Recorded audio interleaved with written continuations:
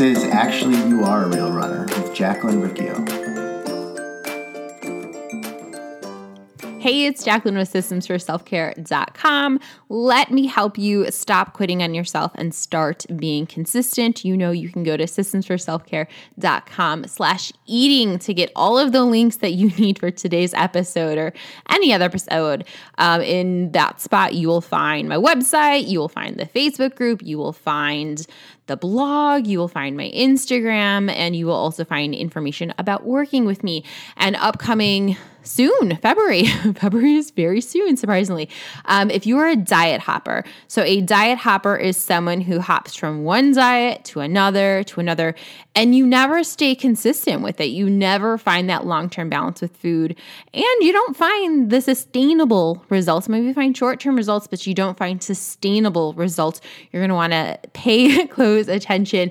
I'm going to be opening up spots for Imperfect Eating Mastery. This is for people who want to stop diet hopping and they want long-term balance with food and they want sustainable results. So again, if you're not on my email list, get on my email list so that you can hear more about the program when it opens up. All right, today is Monday, Movement Monday. You know I'm training for a marathon that doesn't actually exist, but I'm still training. So Saturday night, go to bed. So here's a fun fact about me. One of the ways that I have dealt with my anxiety or like future thinking, right? So anxiety, I always talk to clients like anxiety, it can be your heart racing, it can be your chest feeling tight, but anxiety really is like it's anxious thoughts. And for me, like anxious thoughts about the future. One of the ways that I have dealt with anxiety about the future is not letting myself future think too much, not letting myself think ahead too much. But one of the downsides of that is sometimes I don't plan ahead and I miss key details that can kind of be helpful for me. So while Saturday, a lot of people knew that it was going to snow on Sunday.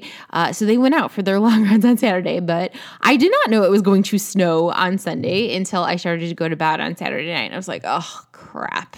It's supposed to snow like 3 to 5 inches on Sunday morning. It's also supposed to be like 23 degrees outside. And also it's still supposed to be snowing when I wake up to go run. So I think we start running at like 7:30. And so it was still going to be snowing. And it was just kind of this like, oh, crap. So I still had like, I was like, okay, like we'll kind of figure it out Sunday morning. And when I woke up Sunday morning, I was like, yeah, I'm not running in this. Something else that I've learned for me, the goal, like I'm not trying to be super hardcore. I'm not trying to prove that I'm some badass runner. Like I'm just showing up and being a runner. Like I'm consistent with running, but I'm definitely not hardcore. I'm not badass. I hate running in the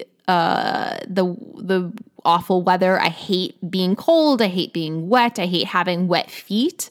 That marathon I did in 2018 was one of the worst things ever, but it's just like, I'm not going to make myself run in extreme or harsh conditions because I don't want to hate running. I want to like running. And I've gone through so many times where I hated running because I put myself through crap. So anyways, my goal is just to be consistent. I don't want to force myself to do something I hate, but I still have to show up and I have to run. So when I woke up Sunday, I was like, oh, I don't want to run in this. This looks awful. So I was like, yeah, I'm just going to go on the treadmill. Even though the treadmill's not fun, it is like given like the 3 options: run outside with the snow, run inside on a treadmill, or don't run at all and try to wait later in the week. But even though like it's cold, the snow is still going to be here. It's not going to melt. So it was like, yeah, running on the treadmill is really the only option that's going to work for me. That's the one I'm going to pick. So I did not force myself to go outside. I did force myself to dust off the car, get to class, and run. And so the first 4 miles were fairly easy. And I was like, maybe I can even run faster and get this done faster. No, that didn't work. But the first 4 miles were fairly easy. I felt good. I felt great. It was just like, I'm singing, I'm dancing, I'm going along with the music. I feel really good. And then those last 2 miles, it became monotonous. It became tedious. It became like a struggle. And it was just like, I don't want to do this anymore. I'm like that like whiny Jacqueline. Like, I just don't want to do this anymore. And I want my mom to come and save me. I want someone bigger than me to come by and tell me that I don't have to do this. That's kind of like, it's kind of what I'm always looking for, is someone bigger than me to come and tell me that I don't have to do the hard thing or the monotonous thing or the tedious thing or the boring thing. But I'm an adult and I'm almost 40 years old, and that bigger person is not coming to save me. And I'm the one that chose to go running. So it's like, no, Jacqueline, you're going to have to figure out how to make it through these 2 miles. So that's when I kind of like, you have to like really be aware of like the thoughts that are going on in your head. Because if you're not aware of those thoughts, you can talk yourself out of running, and you can talk yourself, you just, okay, cool, just get off the treadmill and leave. No big deal, right? There's no one here watching you.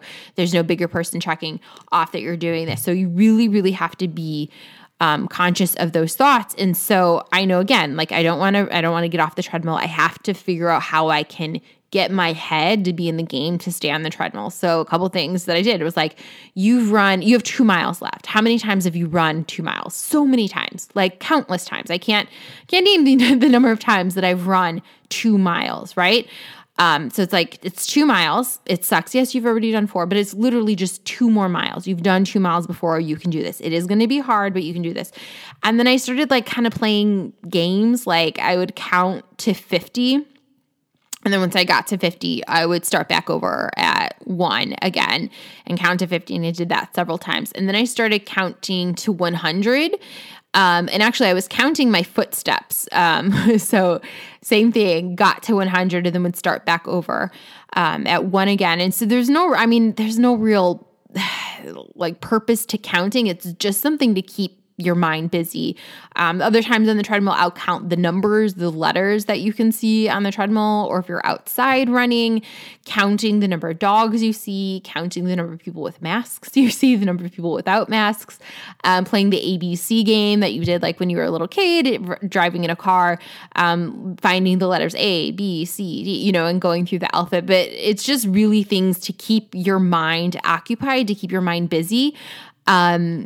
I know in Headspace, when the meditation app, he has you do this too. Like if your mind feels like it needs to be busy, you need to give it something to think about, give it something to think about and make it something, just counting can really help. And so that is kind of what I did for those last 2 miles. And guess what? It's a day later. I made it through those last 2 miles. I made it through the 6 miles.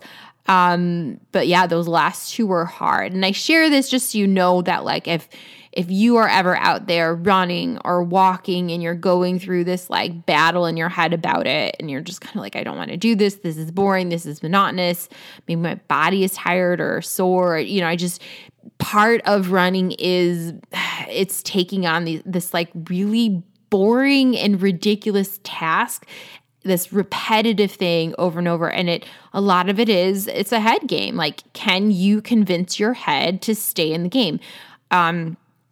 And if you can convince your head to stay in the game, making sure your body's strong. But like, if you can convince your head to stay in the game, you can learn to run long distances. And I've shared this on the podcast before, but like one of the ways I learned to run long distances was by listening to podcasts. Listening to This American Life, listening to the podcast Serial. It's been so helpful. It keeps your mind occupied and it keeps you from making that choice of, no, I'm not going to do this anymore.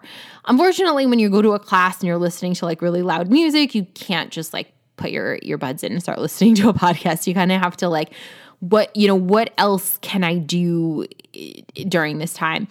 And I think that's also something very helpful, like something to practice, to not always have music or not always have a podcast. Again, it's like such a great tool, but there are going to be times that you forget your headphones or your phone dies or you lose one of your AirPods or you go to a marathon and you completely forget to bring your headphones, which is what I did in the 2019 marathon when it took me almost 7 hours to run. And I had no headphones, I had no music, and I had to just sing music to myself. I think I was like texting my parents, like, give me a song to sing in my head because I can't think of anything else.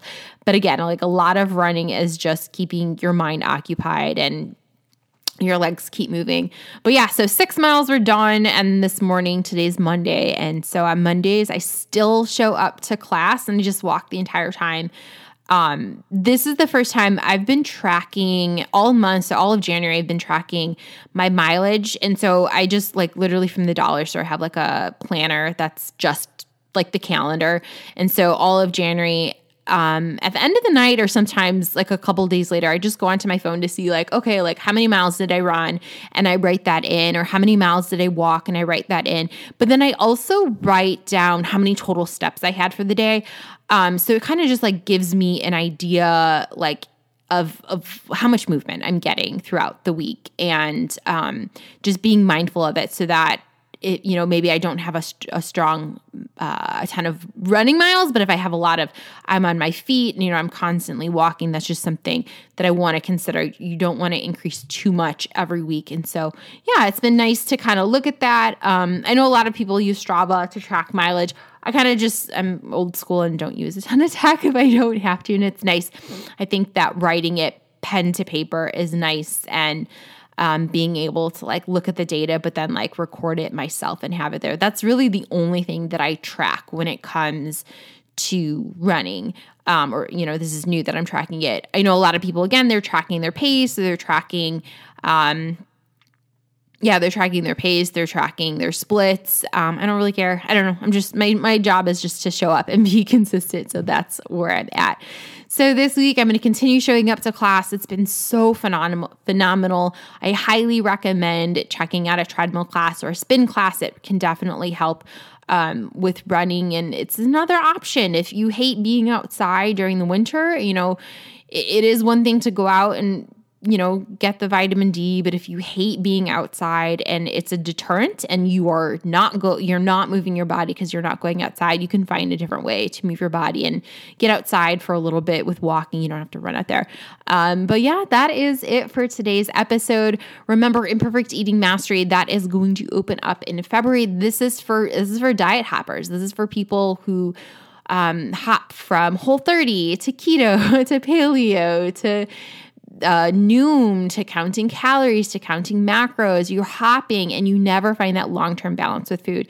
You never get sustainable results. This is for you. Remember, you can go to systemsforselfcare.com/eating. That you'll find all of the links there, but make sure to listen to the podcast and get on my email list. I will be announcing the opening of Imperfect Eating Mastery very soon. Have an amazing day. Go take action. Nothing changes unless you take action. Bye.